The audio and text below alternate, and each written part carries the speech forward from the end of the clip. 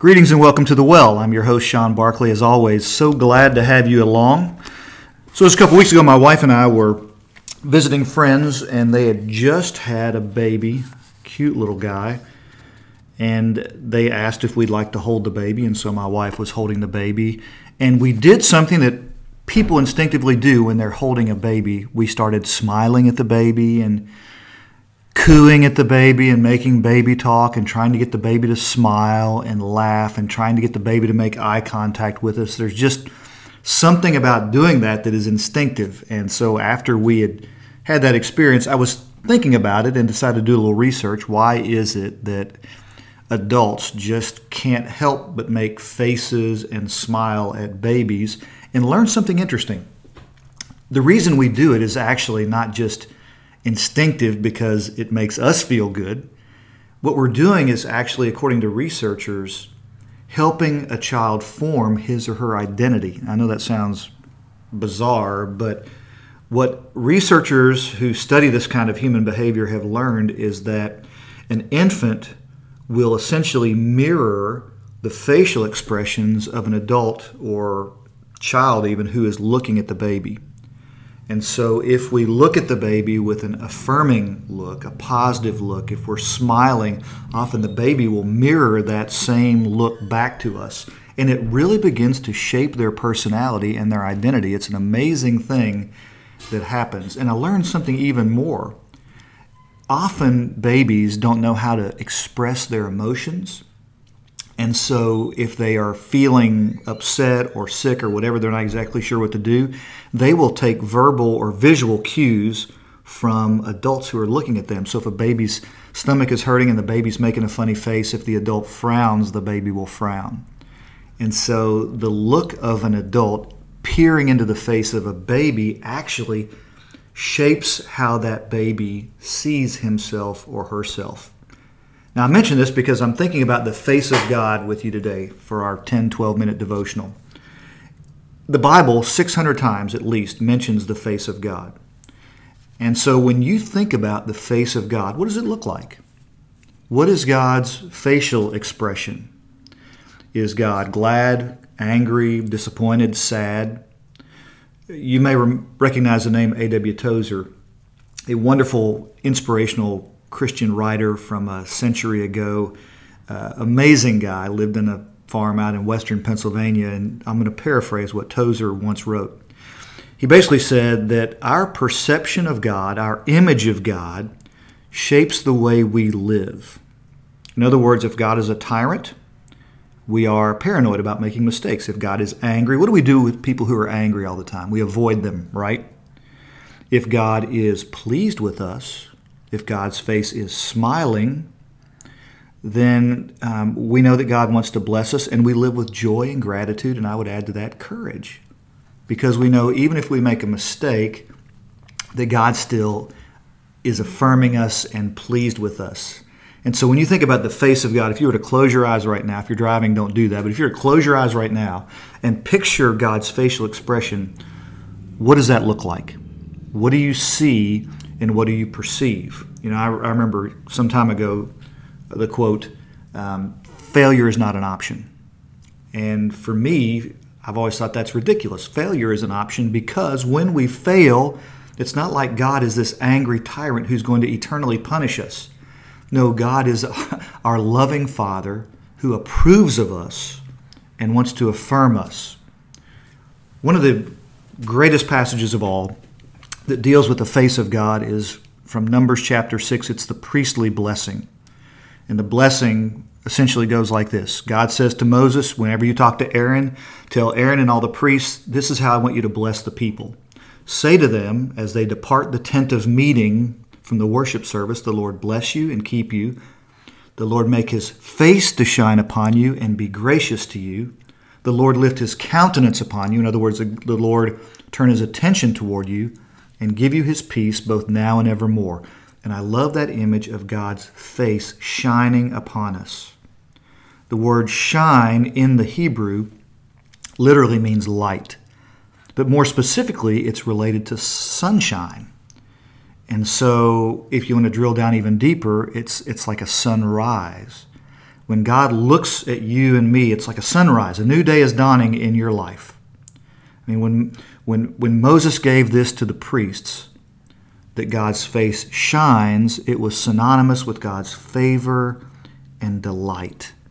We might say that God is actually smiling at you and smiling at me. Just like we're looking at an infant, smiling at that infant, that's what God does for us. In fact, David picked up on this theme in Psalm 21 when he wrote, "There is gladness in God's holy face."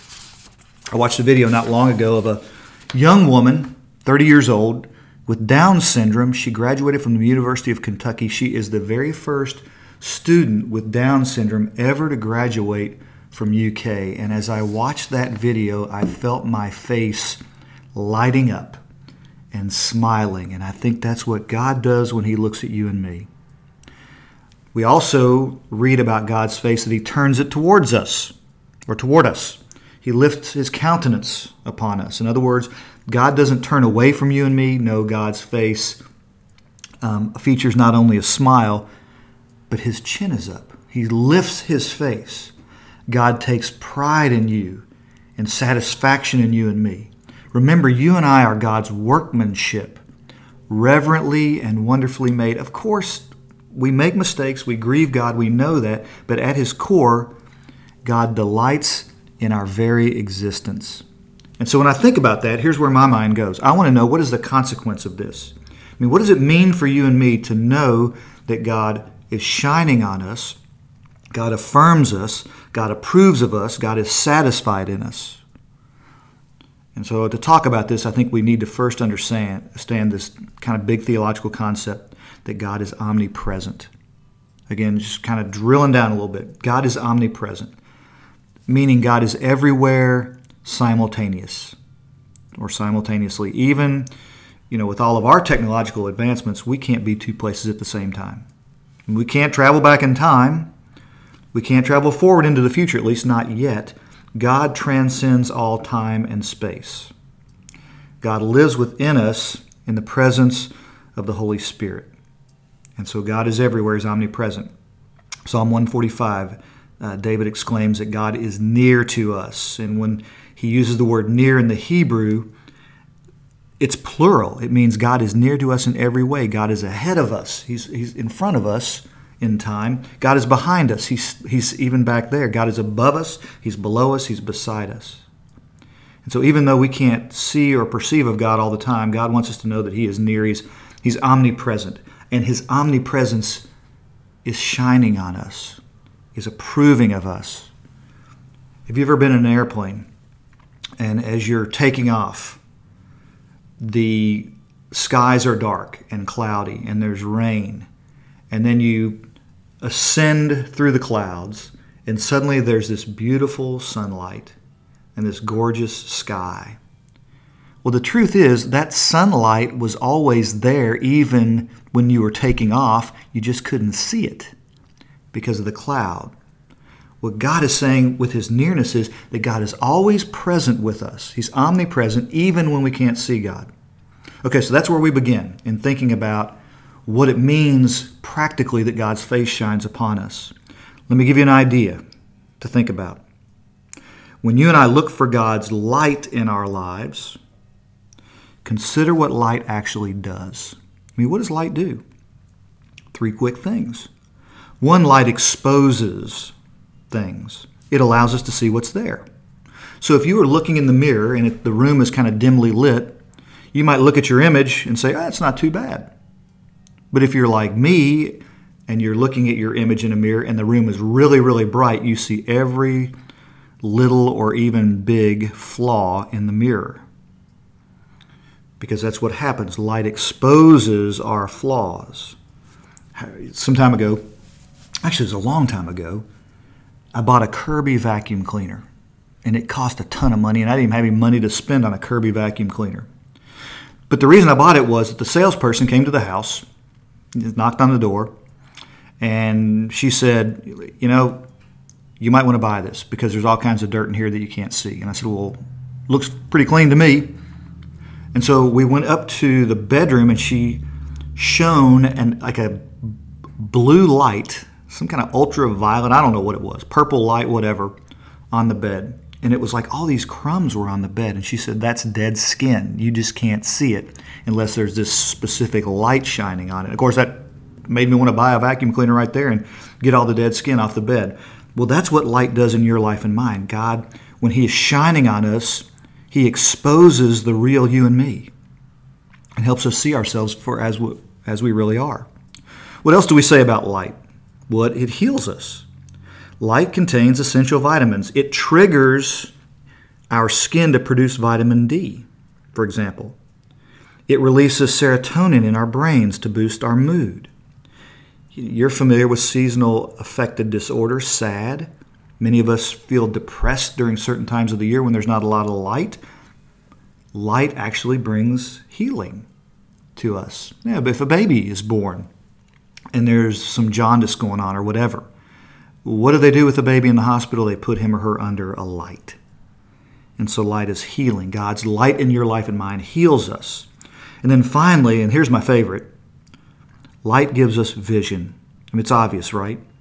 You and I need light to see where we are going. The nearness of God will give you a vision for your life. And so when God's light is shining on us, it exposes us for who we really are. It heals us, and also it gives us vision. But here's a takeaway. Our general calling in life, you have it and I have it in a general sense, is to reflect the light of God, to reflect it in our home, church, neighborhood, school, work, wherever. We reflect God's light. We don't manufacture it, and that's a big difference there. And think about it in the Old Testament. Exodus chapter 32. When Moses returned from Mount Sinai, after receiving the law of God, the people looked at him and said, your face is shining. Why was it shining? Because he had been with the Lord. He was reflecting God's light. Have you ever known someone who just radiates the love and grace and peace of God? You can literally see it written all over his or her face. On the other side of the coin, have you ever known someone who does not radiate that in any way? There is a difference when you and I have been in the presence of God. We experience it. And so we reflect it. Philippians chapter 2, verse 14. Paul writes that after the people have been in the presence of God, they're living in this generation that is sort of a little wicked and crooked. He uses that language. He said they are to shine as stars in the universe. In other words, they are to reflect the love and the grace of God. I mean, think about it. You see the moon at night. It's bright. It's gorgeous. Is the moon generating that light? No, the moon's a big rock. It's reflecting the light of the sun. And so that takes a little bit of pressure off of you and me. Our calling isn't to shine on our own by our own achievement, by how good and wonderful we are. Our calling is to let the light of God shine through us. And so, who needs in your life to have God shine on them? Who needs to know of God's affirmation and God's smile? Just as we look into the face of an infant and help that infant form his or her identity by our affirming look and our smile, God has done that in your life and mine. And the simple formula God uses is that because He has done that for us, what we do is reflect that in someone else's life. I hope you have a terrific week. Bye now.